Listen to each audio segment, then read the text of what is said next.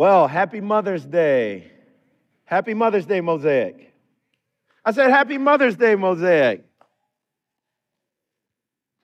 Mother's Day is one of my favorite holidays. Um, I know there's a lot of holidays that we celebrate in America. Sometimes I think of them as kind of like, I don't know, President's Day, Columbus Day. Um, but Mother's Day is one that we have right. And to all of the mothers in here, incredible women who lead their families, lead their communities, lead in their churches. We're grateful for you. We celebrate you, and it's my honor to be able to preach today, and I hope to do justice to the gratitude that we all have for God blessing us with you. And so, wanted to just start by talking about how cool I think it is, how cool I think motherhood is. And we'll get to the spiritual component, but even from a biological standpoint, you think of, God created this entire world and all the different systems therein and created man and animals and all of that, but I think the crown jewel of all creation, and removing Christ from it, right? But the crown jewel of creation is a mother. And amen. I don't think I think that was God at that point showing off. Like, hey, I'm really gonna wow you with this. And you read in Genesis, the last of creation. And you talk about saving the best for last, right? Created the whole world, created animals, created fish, created, all of this, and then he creates man, and then after creating man, creates woman from the man's rib. And I think God was just given a full, like when you go to watch the fireworks at the 4th of July, like they don't do the best at the beginning. At the end, it's just boom, boom, boom, boom, boom, boom, boom, boom. Like that's women. And the way that he engineered the creation of women, and the way that, like, you think about, inside of a mother's womb, God is given credit for knitting us together. Scripture says he knit you together inside of your mother's womb. And you watch two people, hopefully not watch, I shouldn't say watch. Watch is a poor choice of words. But you have two people that get together. I know, because that would have came up later. You have two people that get together, and sometimes, those two individuals may have a hard time putting together an essay. But inside of the mother's womb, he creates another person, right? And you see in the gestational periods that, this development and this worship, this glory to God that's happening inside of her. And then they eventually come out and they have their own personality, and they're made in the image of God to continue to grow out his glory and grow out his goodness. That happens because of mothers. And so I'm fascinated, even when the child comes out, and I've had the privilege of seeing this a few times, they come out, God turns the mother's body into a source of food for the child. You don't see this happen anywhere else. It's from the mom. And like there's just this bond between the command of being fruitful and multiplying, and the mother's role in it that's super unique and well worth celebrating, not just today, but every day. But many of you guys know motherhood isn't just about biological offspring. Some call a woman mom that didn't give them birth. And some mothers never gave birth to anyone at all, and we celebrate all of them. We celebrate mothers, but we also celebrate stepmothers. We celebrate, and I think stepmothers and adoptive mothers are a super cool relationship, because, when you deliver a child, there's this expectation of a bond there. But when you haven't delivered this child and you choose to love them the same way, if not more than a person that delivered, it's just wow. What an incredible relationship that is, and we celebrate them. Foster mothers. Some of our friends down in South Florida Jacob and Tiffany Quinones were foster parents, and I got to watch them bring children into their homes that they knew that they weren't going to be able to keep long term. But in the short amount that they had them, you couldn't tell that this wasn't their child from birth. There was a love and a bond there that even for a season what they poured into these children, and we celebrate them. Mother-in-laws. Some of you guys call them mother-in-laws, but in my family we call them mother-in-loves. My mother-in-law, Gloria Beam, who we don't look alike, we don't particularly act alike, we certainly don't have the same cleanliness practices. She's very clean and I am not so much. But she has 4 children. She has, from birth, Christy and Elizabeth, and then through marriage, she has Jace and myself. And you know, she'll probably never admit it publicly, but I am now her favorite child. And so there's an incredible relationship there. Grandmothers. You know, I've been blessed with some incredible grandmothers that have, and oftentimes you'll see a grandmother bridge the gap. You know, if there's something that's going on that removes the mother from the situation. And grandmothers, they step in, they step up, and they love and they pour into. And I've watched that happen in my family. I've watched that happen in many other families. And so grandmothers, we celebrate them. Even aunts, you know, in our family, you know, we may call them aunts, but they're all moms. These are all moms of our community. And today we celebrate all of you. Church mothers. When I was coming up, we didn't call the older ladies in our church, you know, miss this or miss that. It was mother. Mother this, mother that. Like my grandmother, Dorothy Jones, if you look at her biological family chart, it would show that she had 5 children. But if you look spiritually, Mother Jones had hundreds of children because of the way she poured in to her church and community. And there's a lot of people that looked up to her as a mom, and we celebrate them. There are church mothers that never had any children. They never birthed any children, but they're just as much of a mother, maybe even more important of a mother than anyone else. And then we have community mothers. I think of when I was in college, Joel Strickland and I, Joel's not here today, but Joel and I were roommates, and his mom lived very close, and she used to come by all the time and bring us different drinks and honey roasted peanuts and things like that. And it's funny because Joel, I don't think he at the time had this idea of community mom. Maybe he did, maybe he didn't. I definitely had this idea. So the stuff she brought for Joel, like that was for me too. Like this is my mom too. And we ran into friction a few times where he would come back from a few days trip. And he came back and all the Gatorades and everything were gone. I was like, "Show, Mom brought them," and so Mom Pam has become very close to me to where she's a mom to me as well, and to my kids, she's Pamma. She's Grandma Pam, and they have a unique bond with her.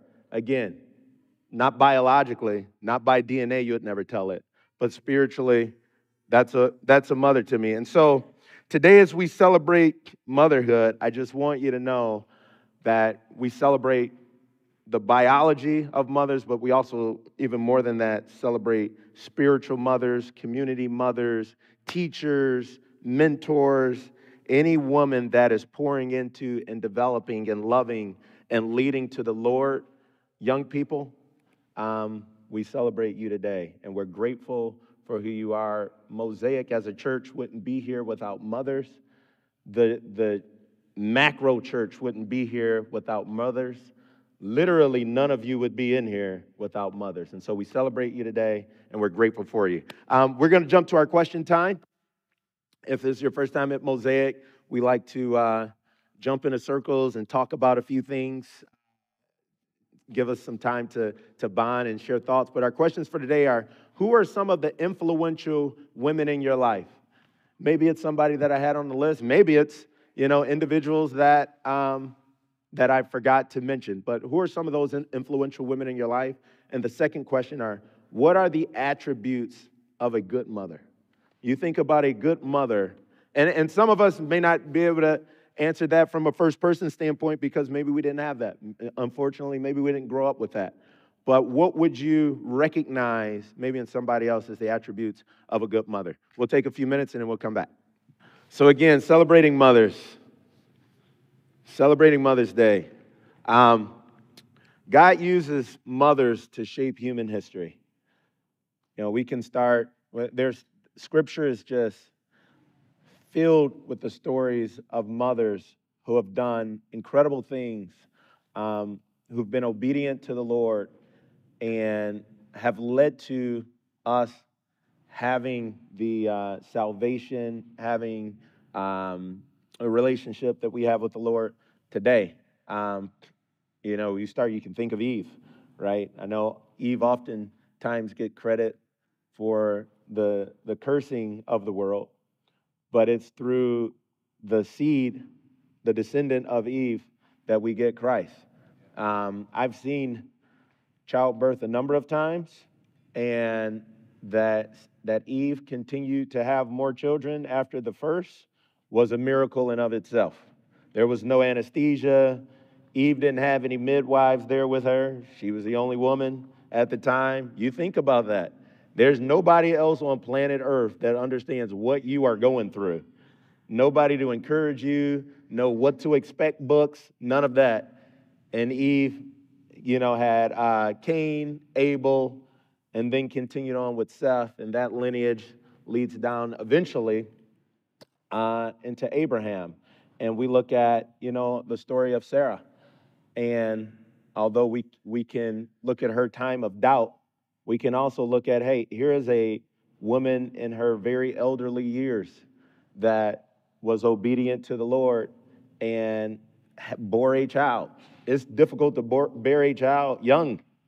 And here she is in her elderly years, obedient to the Lord, having a child. That lineage comes through Abraham, and it goes on and on and on, all the way down to a young woman.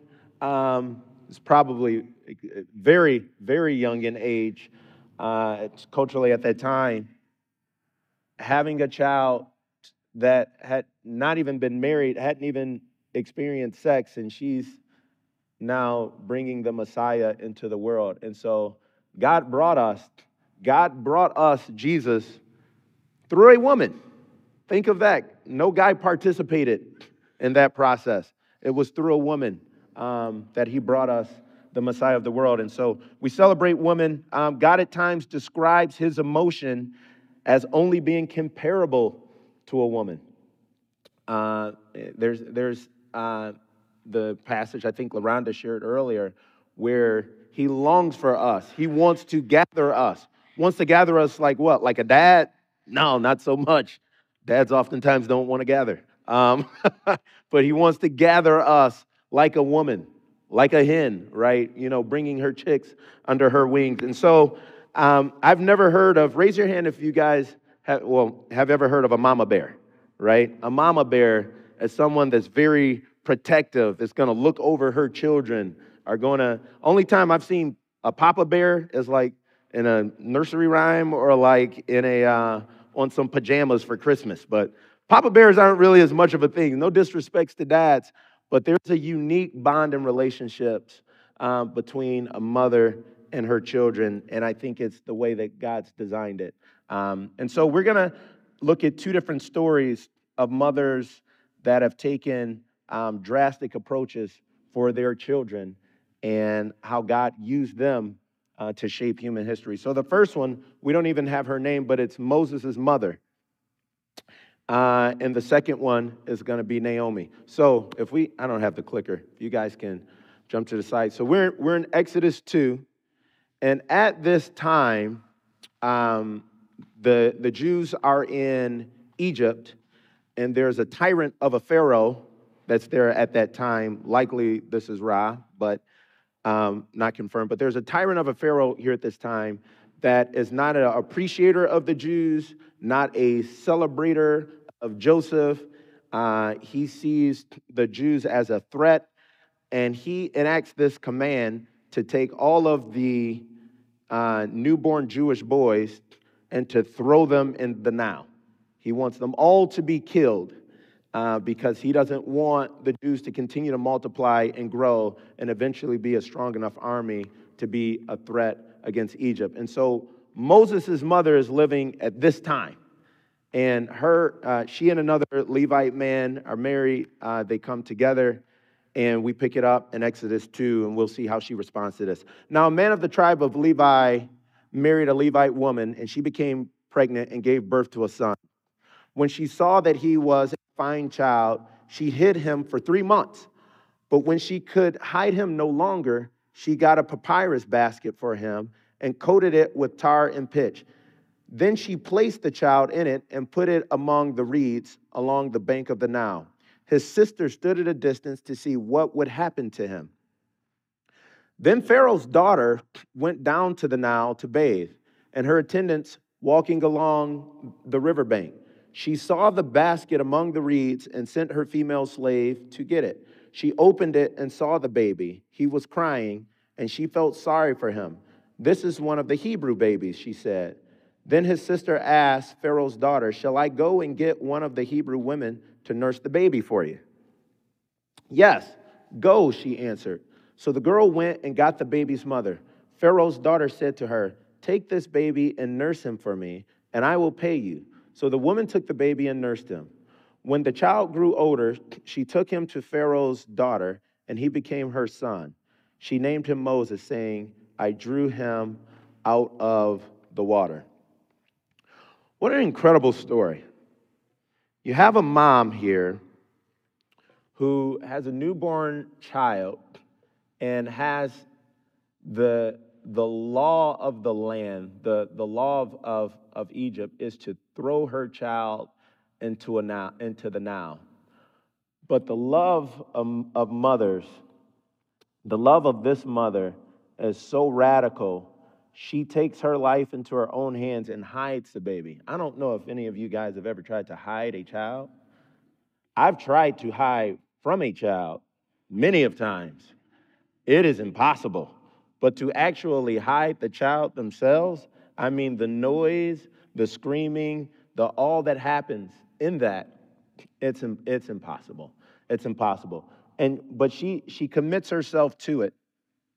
And there's an additional part of this story where the command was given to the midwives from the Pharaoh to report on if there's a child, right, and to have them tossed into a Nile. But the midwives were also, oftentimes in that culture, mothers.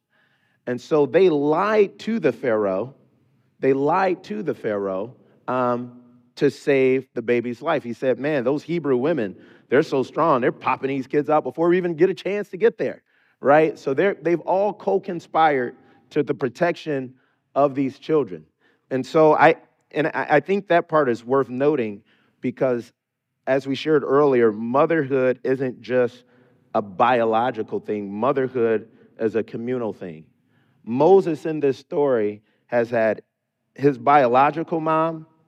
He's had midwife mothers that protected him. He had his sister play a motherly role. And then when he's put into this basket, and again, this is a woman, man, there's so many things that, when he's put into the basket and sent down to the Nile, who does he run into?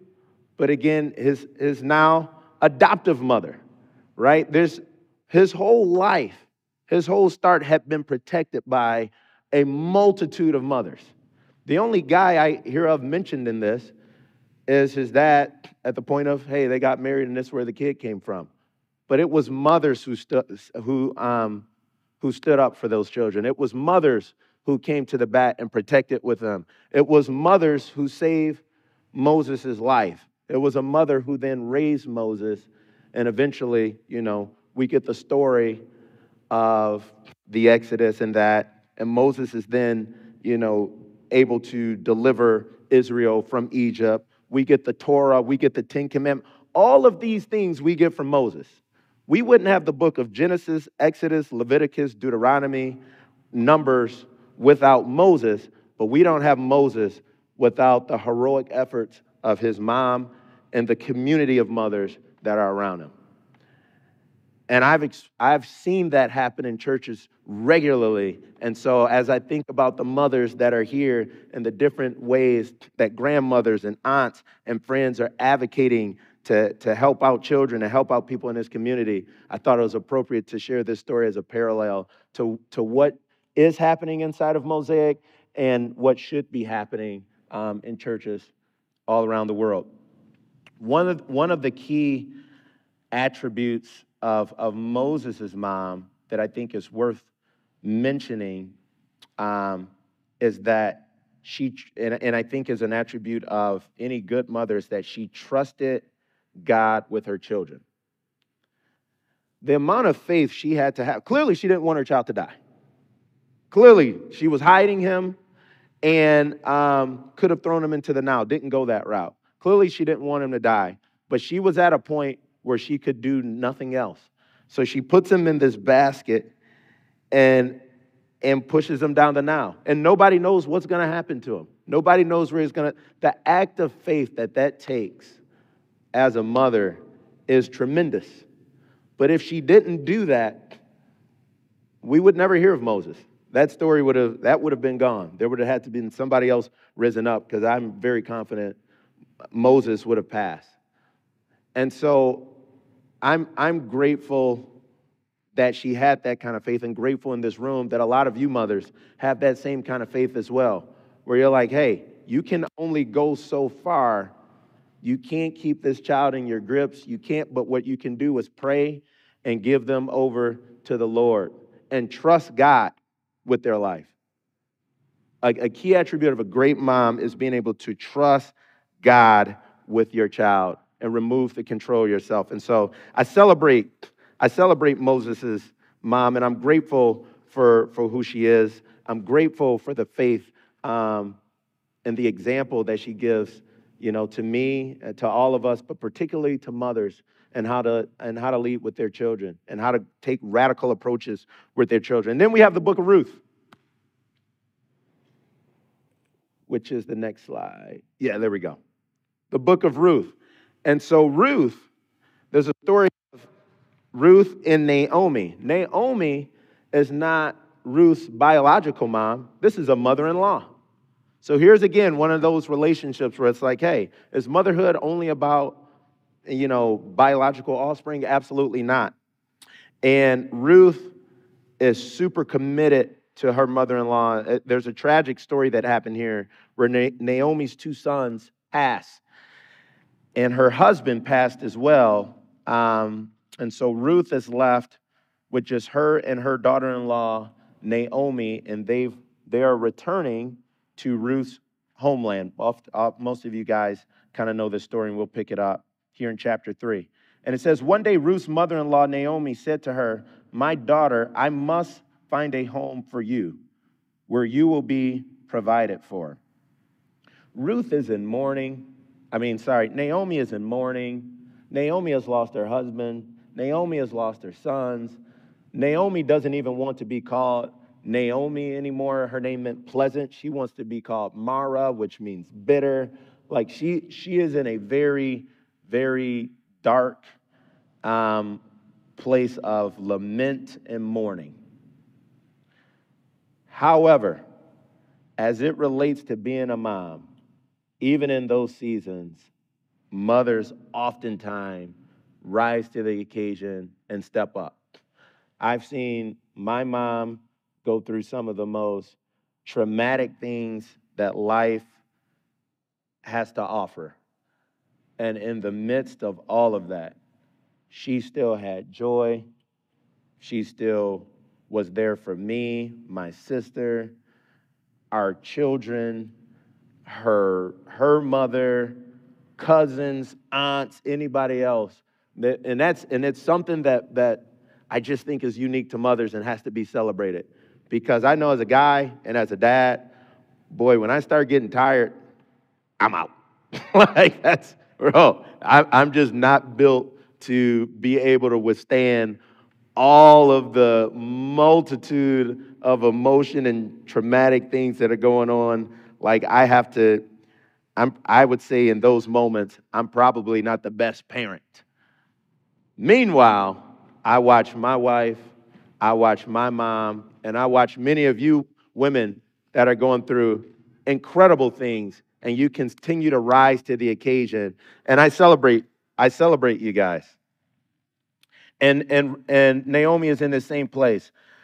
So now Boaz, now Boaz, with those women you have worked, is a relative of ours. Tonight he will be winnowing barley on the threshing floor. Wash, put on perfume, and get dressed in your best clothes. Then go down to the threshing floor, but don't let him know you are there until he has finished eating and drinking. When he lies down, note the place where he is lying. Then go and uncover his feet and lie down. He will tell you what to do. And Ruth responded, I will do whatever you say. So she went down to the threshing floor and did everything her mother-in-law told her to do. Another attribute of a great mom. Not only do mothers put their children first, even before themselves, but a mother gives great advice. Mothers give wisdom and impart wisdom. And I heard that as I was walking around, listening to some of your comments. Mothers care about their kids, but mothers impart wisdom. And Naomi gave Ruth a formula on how to be provided for, how to be secured at this time. And so Ruth does everything that she says. And then we jump to chapter 4. So Boaz took Ruth, and she became his wife. When he made love to her, the Lord enabled her to conceive, and she gave birth to a son. The women said to Naomi, praise be to the Lord, who this day has not left you without a guardian redeemer. May he become famous throughout Israel. He will renew your life and sustain you in your old age, for your daughter-in-law, who loves you and who is better to you than 7 sons, has given him birth. Then Naomi took the child in her arms and cared for him. The woman living there said, Naomi has a son, and they named him Obed.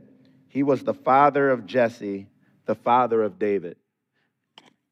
And if you guys don't know the cliff notes, or the cliffhanger, is that through that lineage, through Ruth and Boaz, a relationship that was put together, not off of them just meeting somewhere, not off of them, being on the biblical Tinder or matchmaker.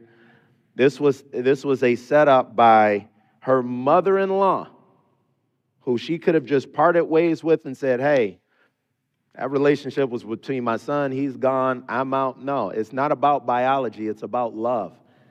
A relationship put together was the lineage that led to Christ, the lineage that led to Mary, the lineage that led to our Redeemer being here. A relationship put together by Naomi. And so I celebrate her, as I celebrate you women in here who do the same, who step in. And we have right now it may be difficult to see. At that time it may have been difficult to see. But the way that mothers step up to the plate time and time again, I wouldn't be here without it. Many of you wouldn't be here without it. This church wouldn't be here without you. And so we're grateful for you. We're going to wrap it up here in Titus 2. So by the time we get to the New Testament, we have Paul. We have Paul in a communication with Titus. And they're in this land of Crete, I believe is where Titus is based. And they're trying to instruct this area on how to live godly and what are the core components of a godly community. And so we'll pick it up here in 2. It says, you, however, must teach what is appropriate to sound doctrine. Teach the older men to be temperate, worthy of respect, self-controlled, and sound in faith, in love, and in endurance. Likewise, teach the older women to be reverent in the way they live, not to be slanderers or addicted to much wine, but to teach what is good. And so they needed the older men and the older women to be sound, because they were the ones that were raising up and mentoring the next generation. And so verse 4 says, then they can urge the younger women to love their husbands and children. And so this is central to any godly community as the family unit. And central to that family unit is the mom. And the mom being able to love the husband and love the children. Obviously, going to the responsibilities of the men, we're not, discarding that, but the importance of the role of the mom and wife in a godly community can't be replaced. And so, we're going to the last slide, and we'll wrap it up here. We talk about love, and I don't know if you guys remember that song, what is love? Baby, don't hurt me. There's a question on what is love, and we talked about this before. Oftentimes in our culture, we think of love as preference or what I like or what feels good to me. In Hebrew, the root of the most common usage of love is a word called ahav. Oftentimes when you hear it used in sentences, it would be ahava, but ahav. And a quick lesson through this is that I couldn't find the Hebrew images, but every letter in Hebrew has a pictographic image that goes with it. So the A, which is an aleph, is an image of an ox, a leader, someone who has strength. The H is a hay, which is like a lattice way, a gateway. And then you have the ox again, and which would be a bayit, which is a house. So there's this imagery, just speeding through this imagery of an ox going through a lattice way to the head of the house, or bringing this home. And the image of love in the Hebrew context is that which leads to the Father. So love isn't about just doing anything or preference. It's about doing the things and leading in a way, leading someone to the Father. That doesn't mean they'll always follow. You can be loving people and they don't accept the Lord. You can be loving people and they don't come to the Father. But the act of love, anywhere you look in the text and you see Jesus doing something, or you look at any of the actions of these mothers, what are they doing? They're trying to lead their child. They're trying to lead people to the Father. And so my celebration to you guys, to you ladies today, is that I see this happening all the time. And we want to take today to appreciate it. Not only not everything that you do is always the most preferred thing by your child. Not everything that you do is the most preferred thing from the community. Sometimes you have tough conversations that may trigger some tears and things like that, but you do it with courage because that's what love is.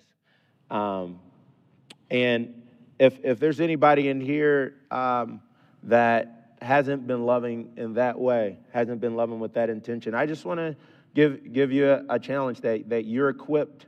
You are uniquely, as a mother, as a community mother, as a biological mother, as a spiritual mother, as a church mother, as an adoptive mother, as a stepmother, as a mother-in-law, as a whatever mother you are uniquely created by God and equipped to be able to lead people to the Father. So I challenge you to be sensitive to that and do that.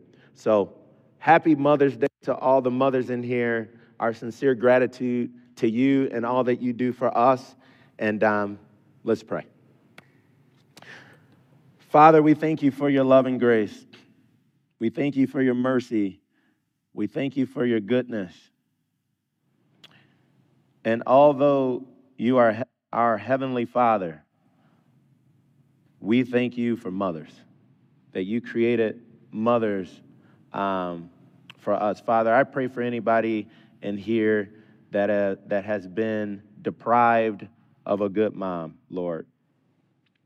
I pray that you would send people along their path, or you yourself would bridge the gap for them, and show them what the love of a mother is like. And Lord, and also equip them, if it's a woman, to be a godly mother themselves, whether it be biologically, whether it be just from a communal standpoint, whether it be in a church standpoint, whatever way you have fit, Father, I pray that you would bless them in that way, Lord. But for all of the good mothers that are out here, Lord, and many of which are in this room, Father, I just pray that you make it clear to them how important they are, how needed they are, how many lives they've changed, Lord, that this church wouldn't be here without them, that our communities are better because of them, Lord. I pray that their hearts are full with gratitude and love, and Lord, that you would let them know that they're appreciated, not just today on Mother's Day, but every day, Father. I pray every day would be a day that we celebrate mothers here at Mosaic. And we thank you for this in the name of Jesus. Amen.